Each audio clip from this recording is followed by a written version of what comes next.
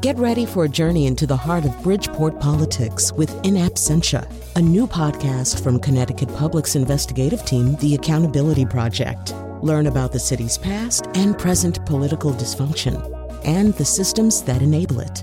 Tune in wherever you get your podcasts.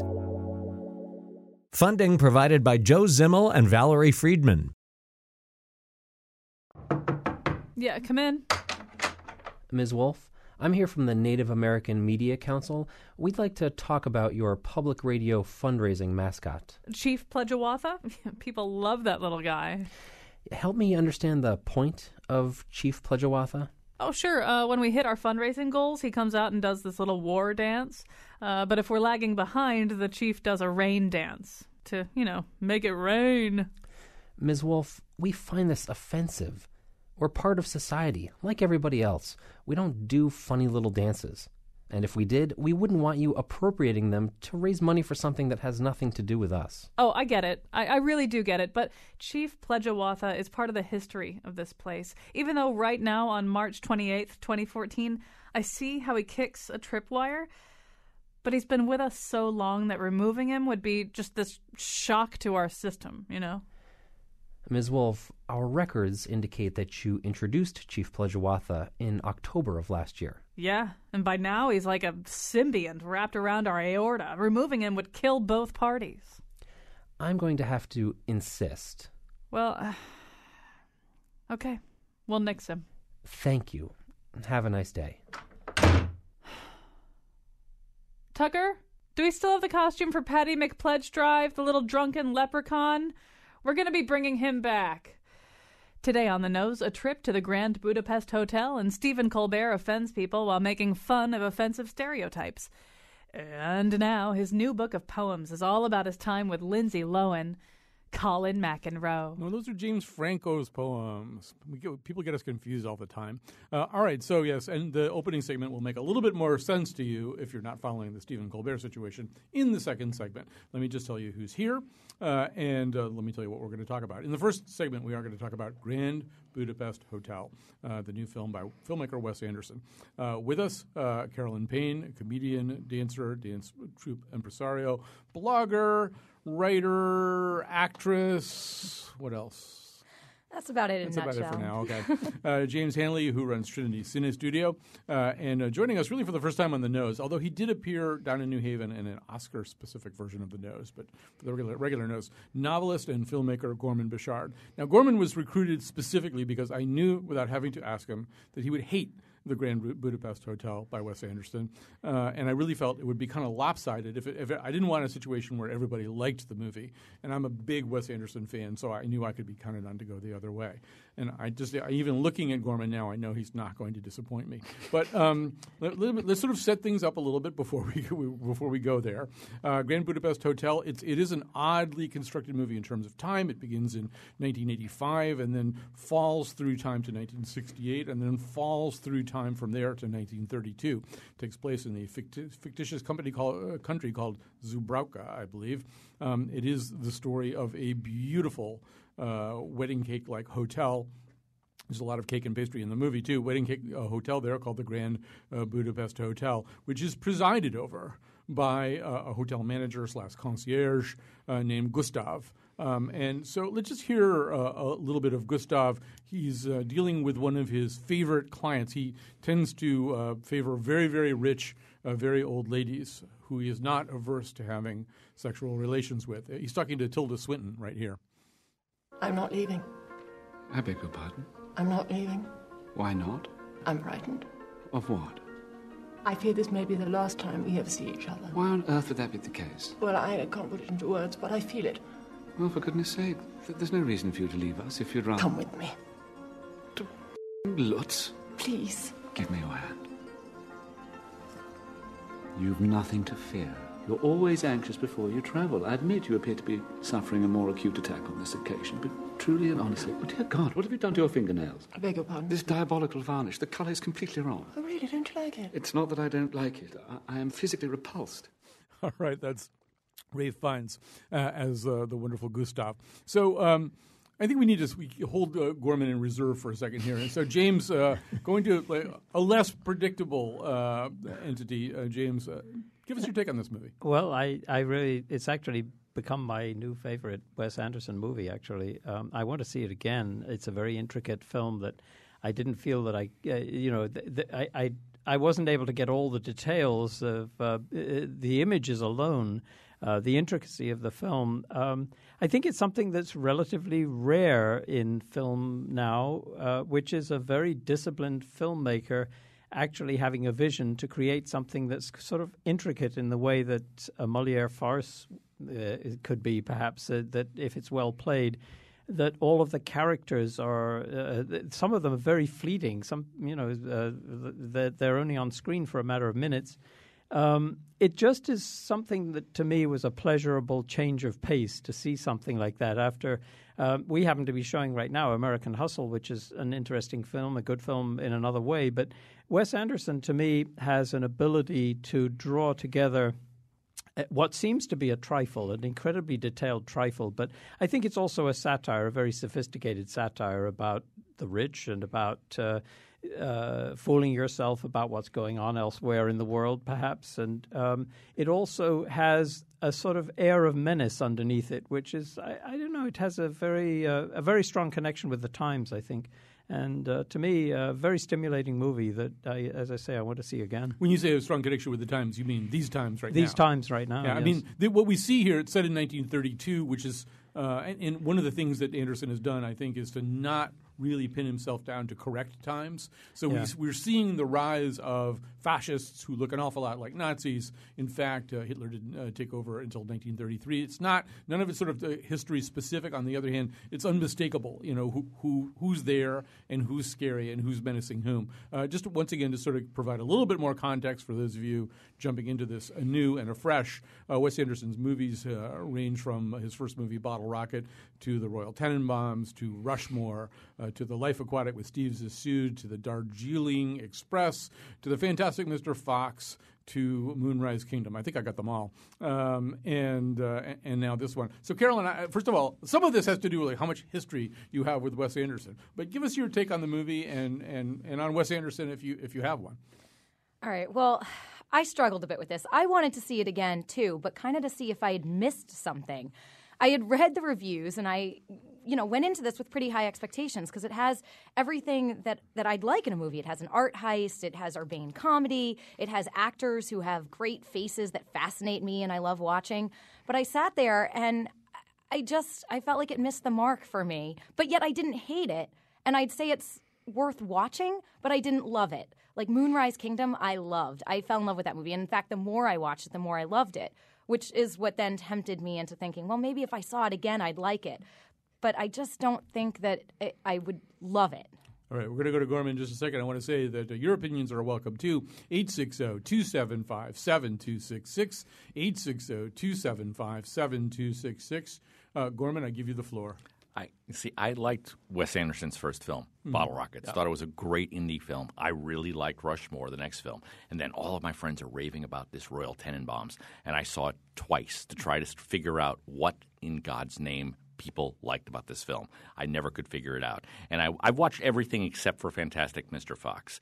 And I just find that he is literally pretentious for the sake of being pretentious. I found nothing worthwhile in this film. I even think his art direction, which is normally brilliant, so you can at least go and watch an interesting painting move.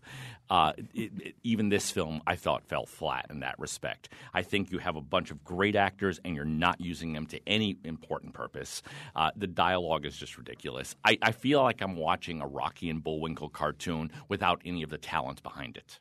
All right, so we're sort of evenly divided here because there's James and I on one side, Carolyn and Gorman on the other. I want to sort of pull a little deeper into this and talk about what I see as some of the themes. I also want to back up and just say, to me, the key to most Wes Anderson movies is this. I don't think it applies to Grand Budapest Hotel, but one of the reasons my son and I fell in love with Wes Anderson from the very beginning, and we saw Bottle Rocket before there were any other Wes Anderson movies to see. And it pretty much summed up our state of mind at the moment. which was that we were both depressed, but thinking that there actually might be something kind of funny about that. And I do think that one of the things that Anderson has done explicitly in a lot of his movies is to treat the pain, the emotional pain of depression, pretty much the way slapstick treats physical pain. In other words, if you're watching Peter Sellers fall and crack his head or something like that, you laugh because you're aware of what that pain would be like, and you're also aware of the fact that it's being stylized for you in a way that protects you from the actual pain. And in so many of Anderson's movies, that's kind of what he's doing. He's showing you really depressed and miserable people, but in a way that allows you to laugh at and with them, much the way slapstick does. Now, this is a very different movie. And this was not a movie about depression, and I would say it's the first ever Wes Anderson movie that is not consumed with the subject of depression. I think what it is consumed by is with the subject of war and menace. To me, the war and menace, the people with the sort of swastika-like things on, the terribly villainous Willem Dafoe, these to me they're not undercurrents in the movie. They are half of the movie. Half of the movie is about brilliance and passion and following really what you believe in, and half of the movie is about the people trying to crush that, and how you respond to that. How you keep your own life going in the face of that kind of misery. So somebody else take it. I think that that's exactly why it's actually the very antithesis of pretense and pretentious filmmaking. I think that it's actually those undercurrents and the themes that it's taking what are themes that usually get, if they do get treated in quote-unquote mainstream films, they're usually with a sledgehammer, and it's usually very clear what the point of it is, and it doesn't really have the kind of disciplined complexity that this film has. I think that the source of some of the material is from an interesting writer, Stefan Zweig, who is a Viennese writer who eventually who became a pacifist and was very conscious of what was happening in Europe in the 1930s and into the 40s. And I think that what Wes Anderson has done with this is created an extraordinary updated version using the images and the structures of Stefan Zweig and of the whole sort of kitsch that the visual part of the movie is about, and has brought it into something that appears to be a trifle, but is not, which to me is the very description of a fine satire, that you can watch that fine satire and think that it's as thin as paper, but it has a lot more to it. Well, I'd like to ask the two naysayers here, too. I mean, another movie that it reminds me a bit of, it reminds me a little bit of Duck Soup, yes. In the sense that sort of war is bumping up against sort of hilarity and slapstick and that kind of thing. And, I mean, I found the movie funny, and I laughed a lot during the movie. But did you find it funny, Caroline? There were moments. I think actually we were talking earlier about the previews before the movie, and there was a preview for a Seth MacFarlane movie that I was laughing hysterically during that. Yeah. So, and then during the movie I found myself being like, well, why can't I be watching that movie? But you're the second person to mention that exact juxtaposition to me. Yeah, I mean, it set me up because sometimes, the movies that you're seeing the trailers for, they're setting up, you get like a vibe of what you think that they're going to be in the same vein. I mean, this movie definitely had moments where I was like, haha, that nice little, like, oh, well, that's laughing. But some of it was kind of that you're laughing because there's that awkward, in an awkward situation where you find yourself giggling. I almost felt like it was that kind of funny for me. Never laughed once. You never laughed? I never cracked a smile once. I went in with the lowest of expectations. Usually with me, that means I'm going to find something to like. Mm-hmm. I liked the preview for the Seth MacFarlane movie. I liked the Scarlett Johansson preview. I liked the preview for Don Hemingway. And then the movie started. I sincerely, I found nothing of substance in this film. I just, I think for me it was just a film that meant nothing to me. I can't even say that I hated it enough where like there are films that I truly detest that make me angry. This one just was like. I couldn't care less. And that was the thing where I disagree with you guys is you have to like the characters and somehow find something redeemable about the characters. I found nothing redeemable about any character in this film. And I don't mean from a bad point. I just from the way they were written. I think this was a really sloppily written film. That's interesting. I mean, I sort of felt the opposite. I have sometimes felt Me about too. Wes Anderson movies that they are sloppily written. I didn't feel that that was the case with this one. We're going to play a little bit more of the movie for you, just to once again help you orient everybody. So one of the many sort of capers that's going on in the movie, and there's a murder, and Gustav's falsely accused of that. But a lot of the movie involves this painting called "Boy with Apple," which is apparently been willed to Gustav by Tilda Swinton's character, who dies very early in the movie. Betsy, actually, let's play clip 4. This is a discussion of how Agatha is sort of the young girl who falls in love with the younger hero of this movie. Somebody is telling her how she's going to survive if she's caught with a boy with apple. There's something I haven't told you, Agatha. Okay. He stole a painting. It's very valuable, maybe 5 million Klubecks, in fact. I don't know if anyone's even noticed it's missing it, but if something should happen to me and Mr. Gustav... You steal art? One picture. Anyway, we need to make a plan for your survival. Hide this. It's in code, and you might need a magnifying glass to read it, but it tells you exactly where and how to find Boy with Apple. Don't take less than half the retail asking price. Also, Zero. I'm a baker. You're a I'm not a pastry chef, middleman. one of the I'm best not in a the fence, region. if that's the term. I don't trade in stolen property. I said it wrong. She willed it to him. The male voice you hear is that of Tony Revolori, who's actually introduced in this movie. He's played as an older man by F. Murray Abraham, who, by the way, is having quite a little renaissance these days. Yeah, I mean, he is. every time I look up, F. Murray Abraham is either in Homeland or he's in Inside Llewyn Davis. He's in this. But this young man, Tony Revolori, if you like Wes Anderson, this guy looks like he was bred as some kind of Wes Anderson project. He's exactly the kind of he has that kind of deadpan quality that a lot of Anderson characters have, and sort of a willingness to go along with things. You know, he's just you're constantly seeing him on a motorcycle that he barely has under control. That he's just calmly doing things at the behest of this outrageous character, Gustav, played by Ray And he's a Fiennes. completely serious character too. Yeah, it's like his whole demeanor. I actually thought he was the best thing in the movie. Yeah, he's right up there. Yeah, and that's saying something in a movie that does have, as Gorman said, this is an incredible cast, often with very small roles. I think, as James pointed out, with Tom Wilkinson at the beginning, you see all your favorite Wes Anderson actors, Adrian Brody, you see Owen Wilson, you see Bill Murray briefly, you see actually sort of a lot of your favorite male Wes Anderson actors. They're all in there. But I did think this guy Revolori was great. And there's another thing that Wes Anderson does. There's a couple of things that I like about Wes Anderson. One of them is so many of his movies are about someone with a passion, a passion that is trying to be squashed by the people around him. So in Moonrise Kingdom, it's a little kid with a raccoon hat on. He's got a passion. He really believes in something. Almost nobody else does, and they are trying to drive him down any way that they can. There's that kind of oppressive quality of the adult world, most of which, by the way, in Moonrise Kingdom, is consumed by horrible depression. I mean, the adults there are just some of the most miserable people you've ever seen in your life. But, Jason Schwartzman's character, Max, in Rushmore, same kind of person, this guy with this sort of blazing passion for things that almost can't be accommodated by the world around him. He's constantly tearing through the fabric of any environment he's in because he dreams such big dreams. I mean, he's an idiot in some ways, and a lot of his dreams are silly and misplaced, and they're just the grandiosity of a boy his age.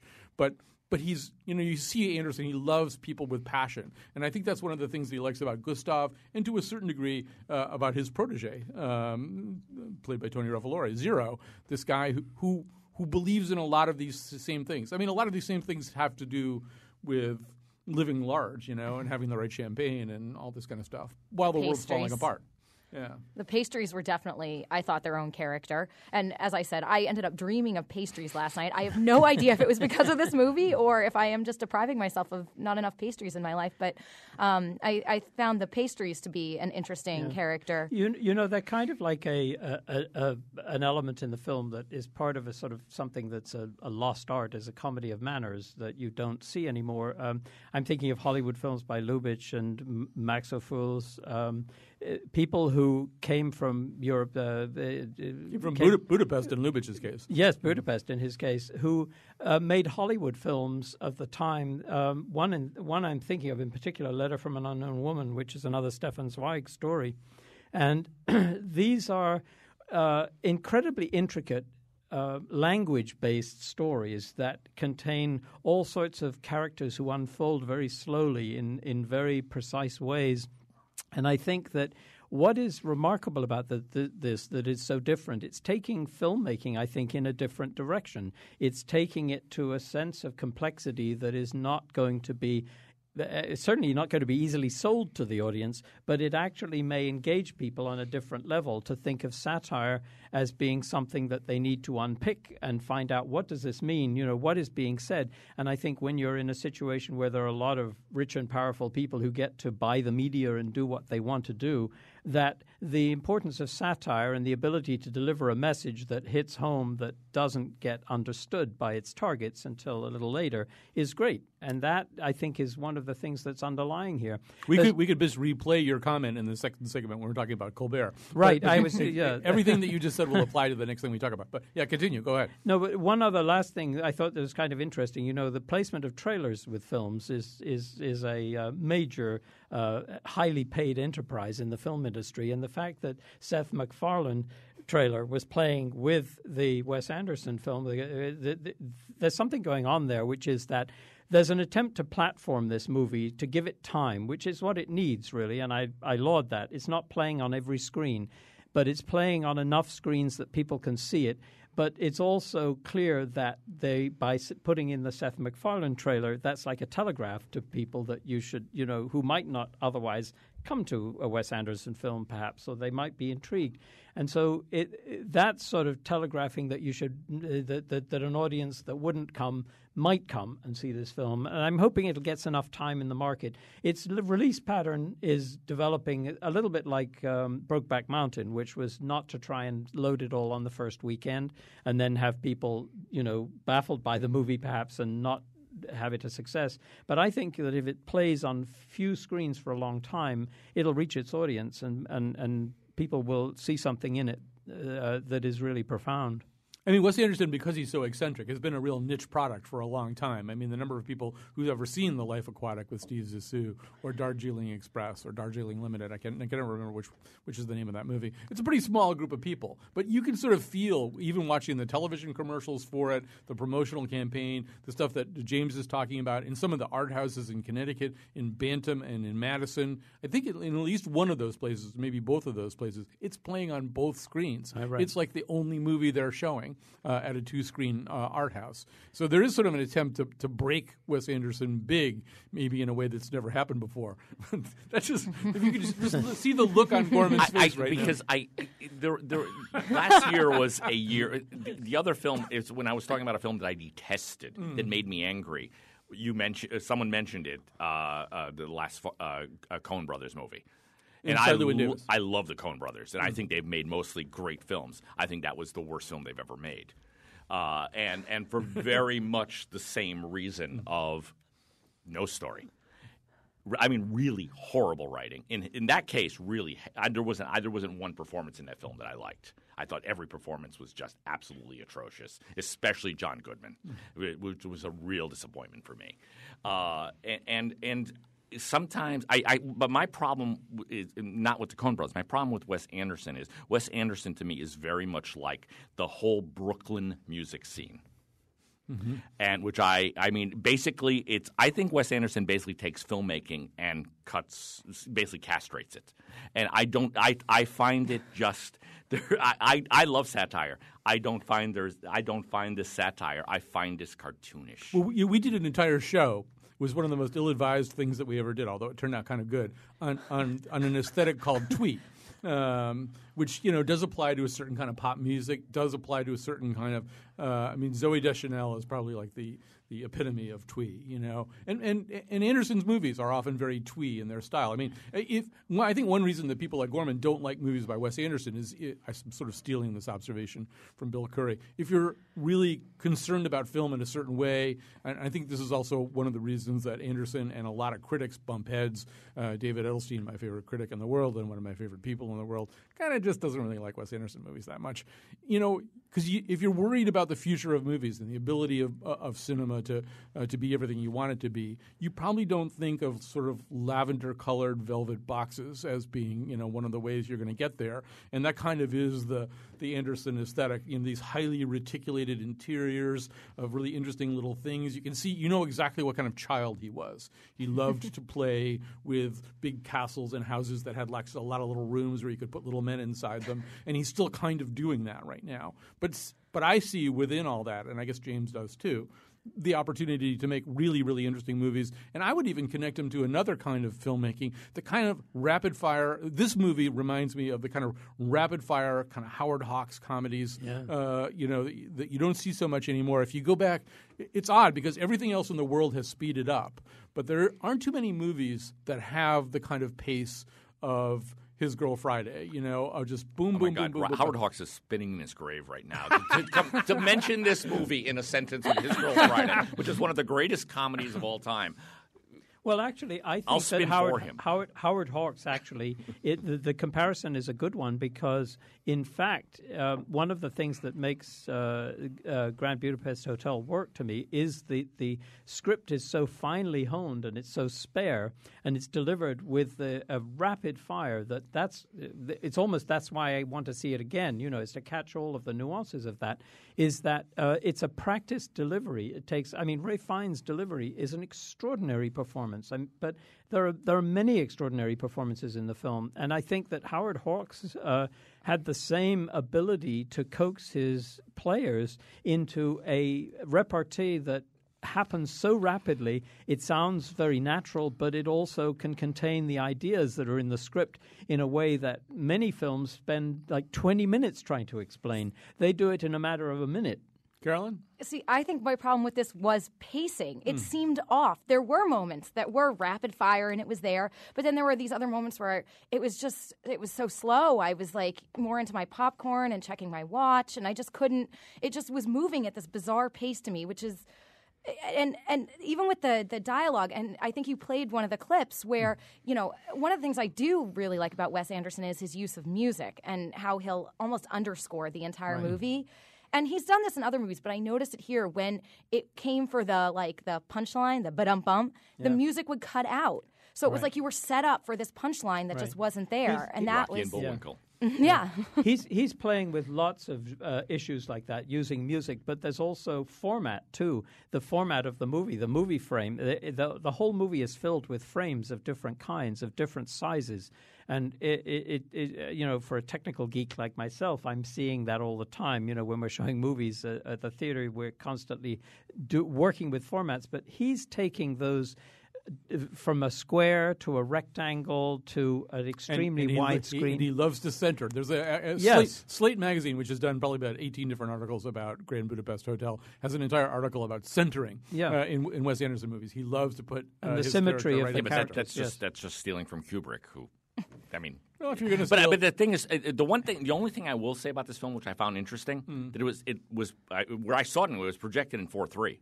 It wasn't 16:9 or widescreen. No, well, that's how it's done. Because in order to be able to fit the widescreen sections, you have to do it. And with digital cinema now, there's only two boxes. Right. One is 239, 1 to 239 for CinemaScope, and the other is 178 or 185 for a flat film. So it has to be fitted within that box. And all right. Well, before we get out into the weeds of that, because you just lost me and Carolyn, but that's fine. No, this was the interesting part of the conversation. What are you talking about? You guys can have that conversation during the break. We got to save time for Stephen Colbert. If by the way, you're going to want to. Some of you will want to call in during the Colbert conversation. I remind you of the number 860-275-7266. 860-275-7266. We'll come back after this.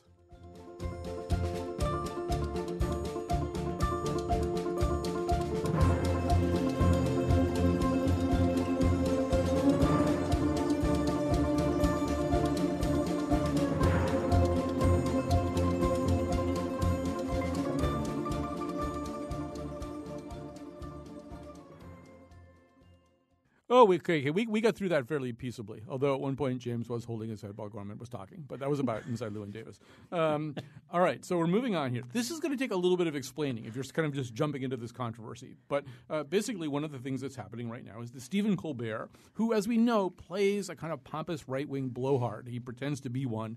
in the course of this complicated hosting of a talk show. And he kind of dives in and out of this persona, but for the most part, he's in this persona.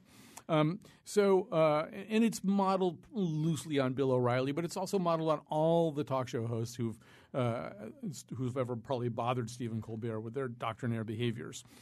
So he was addressing this week the whole question of the Washington Redskins mascot, the whole idea of having a team identity that is Redskins. And so I think to get us where we're going, we have to play a little clip. This is about 2 minutes long, and this is sort of the thing that started the rock slide that we're looking at right now. Folks, the PC police continue to hammer the Washington Redskins over their so-called offensive name. Though, if you've seen them play recently, their name is the least offensive thing on the field. Thankfully, Redskins owner Daniel Snyder has found a way to smoke 'em the peace pipe. The Washington Redskins are trying to improve their image with the Native American community. Owner Dan Snyder is now creating a foundation to assist American Indian tribes. Snyder sent a letter to Redskins fans laying out a plan to start the Washington Redskins Original Americans Foundation. That's right, the Washington Redskins Original Americans Foundation. Because Redskins is not offensive if you only use it once in your name. Folks, this move by Dan Snyder inspires me, because my show has frequently come under attack for having a so-called offensive mascot. My beloved character, Ching Chong Ding Dong. Ooh, I love tea. It's so good for you. You're so pretty, American girl. You come here, you kiss my tea, make all sweet. I don't need no sugar when you're around. Come on my rickshaw, I give you a ride to Bangkok. Now, folks, the small-minded out there have called Ching Chong Ding Dong an offensive caricature of an Asian American. That is wrong. Mr. Ding Dong is not American. He is a Chinaman from Guangdong, and if he ever heard someone call him a stereotype, he would choke on his opium pipe. Of course, there was no pleasing the attack dogs over at Asian Media Watch, who demanded that I remove Ching Chong from the show's letterhead and stop having him accept awards on my behalf. The point is, offensive or not, Ching Chong is part of the unique heritage of the Colbert Nation that cannot change. But I am willing to show the Asian community that I care by introducing the Ching Chong Ding Dong Foundation for Sensitivity to Orientals or whatever. It is a wonderful charity. Thank you. Yes. I will applaud my sensitivity as well. So it wasn't that segment that got him in trouble. It was an almost word-for-word tweet of the last few words that he said there. The Colbert Report official account tweeted, "I am willing to." Or, there's actually some question as to whether it's the official account, but it doesn't really matter. Somebody, as the Colbert Report, tweeted the last few words of that bit. "I am willing to show Asian community I care by introducing the Ching Chong Ding Dong Foundation for Sensitivity to Orientals," or whatever. Twitter has gone wild with this, and in fact, Asian people are genuinely offended. Not by the kind of stereotyping and mockery that Colbert is satirizing, but by Colbert. So, I mean, it really does raise a lot of interesting questions about satire and who gets satire and what happens when people decide, I guess, that the means of satire are not worth the end of satire. I don't know, Gorman. You got to start it down this road. Where are you on this? I think I can probably imagine. I feel that there should pretty much be almost no line. It's like I think people are way too PC, and I really feel that it's like it is a comedian's job to be offensive and funny. That is what is in most cases is funny, is when you offend someone. And I think Colbert is an equal opportunity offender. I mean, he's offending white guys just by his character. I mean, I just feel that people need a life. Like, there are so many more important things to spend your time protesting. It's like this is silly. But there is a lot of protesting. There's a hashtag on Twitter, Cancel Colbert, which is getting a lot of activity. Which will just bring up his ratings. And they are saying also we want an apology, et cetera. So, Carolyn, how should they handle something like this?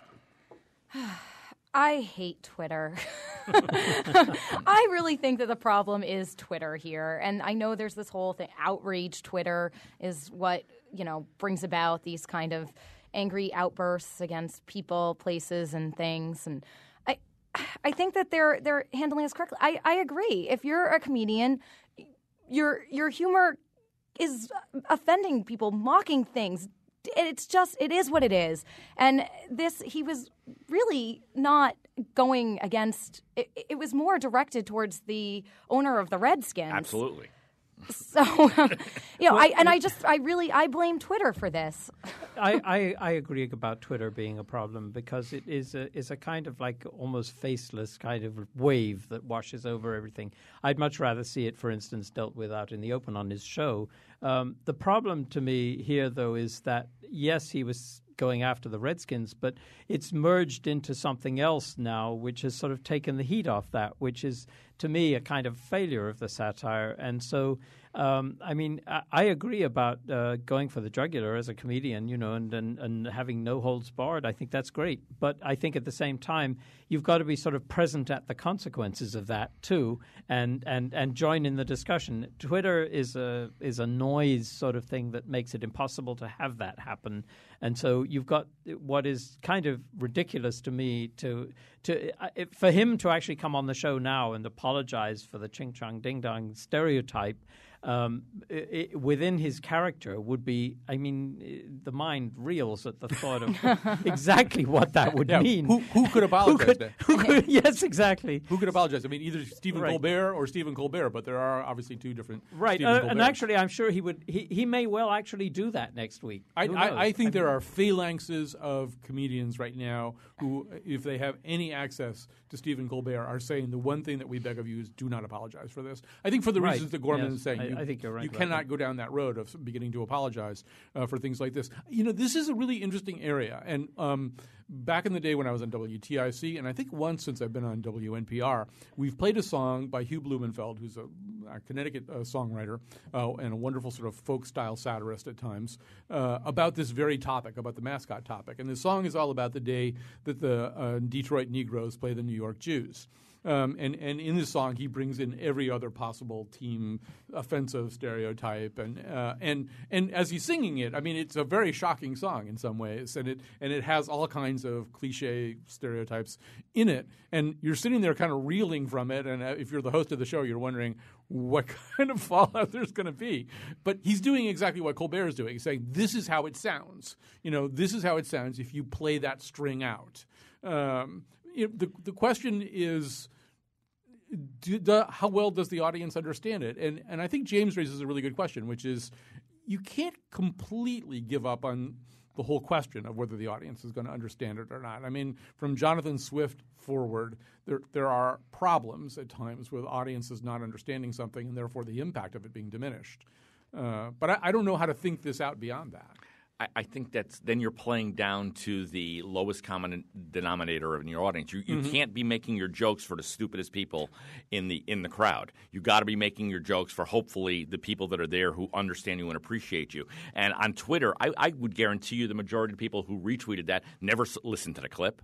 It's just an easy way. That's what I was going to say. It's taken out of context. Yeah. There's the big problem here. Yeah. It's not like the joke in its full. It's when it was taken out of context. It becomes the satire itself that is driving it, and then it makes no sense. And it doesn't even have any real connection. Even the context that we have here, the context that we just shared with you, isn't all the context. And I do want to sort of bring this in. This ridiculous stereotype, Ching Chong Ding Dong, is a character, in fact, that Colbert has used a few times in the past. And one of the reasons that he started using it is because real talk radio show hosts actually do that sometimes. And we have a little clip. He brought this up, that Rush Limbaugh, I think this is in 2011, when the Prime Minister of China was here, began imitating the way the man talked and claiming that since there wasn't simultaneous translation, we have no idea what he said. We have just a little bit of the clip. I think we have both Colbert and Limbaugh in this clip. I found myself trying to write down what Hu Jintao was saying in Chinese, phonetically, so I could repeat it to you.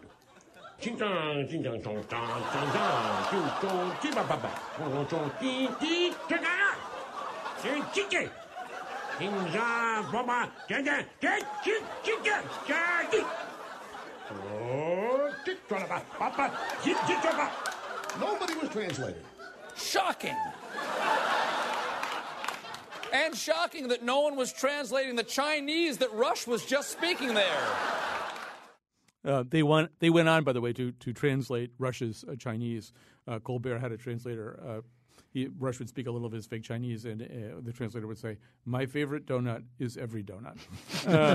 But I mean, that's Rush Limbaugh, not pretending to be a right-wing blowhard, mocking the way that Chinese people talk, but actually being a right-wing blowhard, mocking the way that Chinese people talk. That's where Colbert got this whole idea from, because it has a reality to it. And I think that's the essence of Colbert's talent, actually, is that he's one of the few sort of on TV sort of personalities who's actually playing that very fine edge of satire that is able to actually bring that out. And the problem, again, is if you're looking at the Twitter reaction to this, you're missing the whole context of where it lies and the fact that I think Colbert skates on thin ice, but that is the very nature of a good satirist, and that he's going to be in people's faces about this. But I think that sometimes the context of it is obscured, and then the argument becomes about something else, and that's the problem now, is that the issue for the next few days is not going to be about that.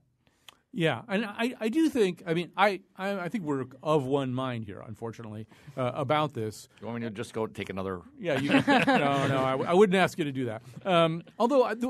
So I tried to see it another way, and one of the tweets that I read that did, it meant something to me anyway. It was an Asian person saying, you could have taken down the Washington Redskins without having to do that, without having to mock us. There's another way to go after the Washington Redskins as an offensive mascot without having to go where you went, which is an interesting point anyway. I mean, I'm pretty much with you guys. I think satire has to take risks, has to skate on thin ice, has to walk that tightrope all the time. But I deal with this frequently. Actually, I have almost a standard email that I send out to people who are offended by the introductions that we do, where I say, I can't write them for the most offended person, because then I won't write anything. Because I had somebody one time say that because I'd made a joke about seafood allergy, and she said, you really need to apologize to the entire allergy community for making a joke about seafood allergy. And I said, if I thought that way, I could never write anything. I could never say anything. But, people do have feelings too. So. But I think one of the things about this really is that you have to look at context too. During times when a community particularly is under stress, or that there are stereotypes out there that are being used in a way that are not dissimilar from the way the satirist is using them, then certainly I can see the sensitivity to that. Absolutely. That was done with, as a gay man, I'm certainly aware of that in 20, 30, 40 years ago. That is something that you have a reaction to. You have a visceral reaction to. And I think that's a perfectly reasonable action, or reasonable reaction to have to that.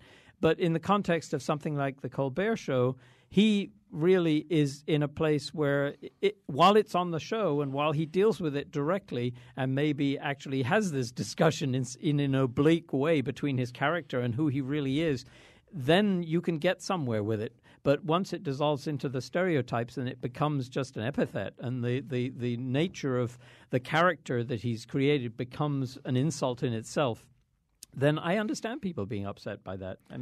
That's reasonable to me. See, I would go to the person you said the tweet that bothered you. And to that person I would say, well, nothing is stopping you from going ahead and showing us what this could be. That's not Colbert's way of doing it. I hate people when they criticize art for doing it not the way that they would do it. It's sort of like, well, Starry Night is nice, but maybe if you had a skyscraper in here, it would, seriously, it's like people, Q&As at film festivals, those are the questions that drive me crazy. It's like, well, maybe to which I always reply, well, go and make your own effing movie. All right. And on that lovely note, we have to conclude here, so we'll have time for endorsements. So we'll be back with James, Gorman, and Carolyn after this. That's now in 90, it's strictly information I'm giving, teaching on a regular basis. Today's lecture is about the racist. We're not out to exaggerate or diss them, but show the symptoms and facts of racism. Understand, the racist ain't equal. There's about 5 different types of racist people.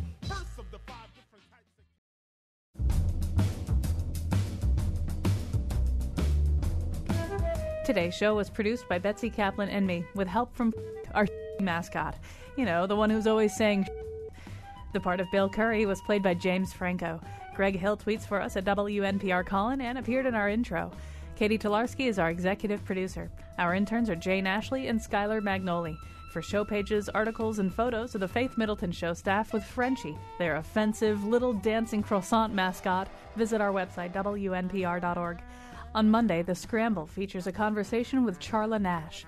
And now, back to Colin. All right. Yeah, I think they are getting rid of Frenchie at the Faith Middleton Show. Too many complaints about Frenchie. Too much of a stereotype. All right, it's time for endorsements. I have like a killer endorsement today. I can't wait to get to my endorsement, but host goes last. All right, so Carolyn, you go first.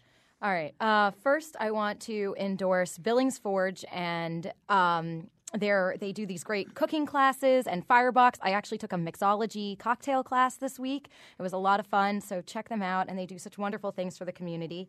I also want to endorse the Trash and Fashion Show, which is coming up in Hartford on April 19th at City Hall. And it's a really neat event. Lots of local businesses and artists have made entire dresses and outfits made out of trash. Why do I think you're a model at this? I might be. But there's still a chance to get involved and make a trash and dress or volunteer to help out and make some of the installations. So definitely check that out. All right.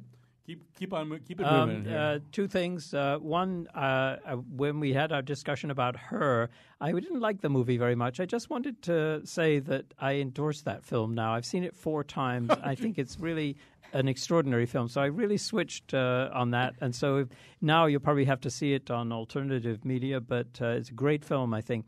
The other thing is on Sunday afternoon, the April in Paris Film Festival opens at Cine Studio with Patrick Miller playing the piano for an incredible film, Jean Epstein's The Fall of the House of Usher. And it's a really special opportunity. He's a great pianist, and it's a great film. So something very unusual. That Sunday afternoon. All right. Gorman? My third rock and roll documentary, Everything, the music, life, and times of Grant Hart, the Husker Du drummer, singer, songwriter. It's going to be out actually as a limited release on Record Store Day with a vinyl rarities, and then it's going to come out later in the year as well on regular DVD. And on May 20th, my newest narrative feature, Broken Side of Time, which is a incredibly dark look at the world of internet modeling, is released on DVD. Like I said, May 20th, and also we're doing Dog Named Gucci, a film on animal abuse in the United States. Go visit us on Facebook. All right. Does any sort of trash models appear in the movie about internet modeling? No. All right. Too bad. I'm thrilled to be able to endorse this show that's playing right now at the Yale Rep. It's called These Paper Bullets. It is a mashup of 2 different things. One of them is Much Ado About Nothing. James was on a show that we did, an episode of The Nose. I can't remember whether you were there for this or not, about the black and white Joss Whedon Much Ado About Nothing. This is very, very different. This is Much Ado About Nothing, substantially rewritten with an awful lot of very contemporary language, but contemporary to 1964 in London, which is where it's set. Now most of the male characters, the primary male characters, are essentially members of the Beatles. They're known as the Quartos in this play. Beatrice is a fashion designer, a designer of kind of Twiggy-esque 1960s fashion. It's not a perfect play at this point. It has music, Beatle-esque music, Beatle knockoff music, contributed by Billy Joe Armstrong of Green Day. It's still rhythmically and just in terms of sort of little things, it's a play that's still working the bugs out, but it's fabulous. It's really fun. I just had a tremendous time at this play. The characters, the actors are very winning. The woman playing Beatrice is fabulous. The things that they do with TV cameras out in the audience is actually sort of added to the play via TV cameras. The production design of this show and the amount of resources that have been poured into the production of this show far exceed what you'd expect for a regional theater like the Yale Rep. It makes me think the show probably has New York ambitions. I think it could very easily play New York. And I was just sort of aware at the end of the show that, usually my idea of a really good time is having kind of a bad time, but also having a really interesting theory about why I'm not enjoying things all that much. That's my idea of fun. Well, this time I was just having a really good time. I was at the end of the whole thing. My mood was completely transformed and uplifted the way theater can occasionally do for you. It doesn't do it anywhere near often enough to make me happy. But so anyway, it's only running another week. It's this weekend and next weekend, and I mean through next week as well. These These Paper Bullets at the Yale Repertory Theater. Go see it before you wind up paying New York bust-out ticket prices for it. You see it a lot more cheaply here.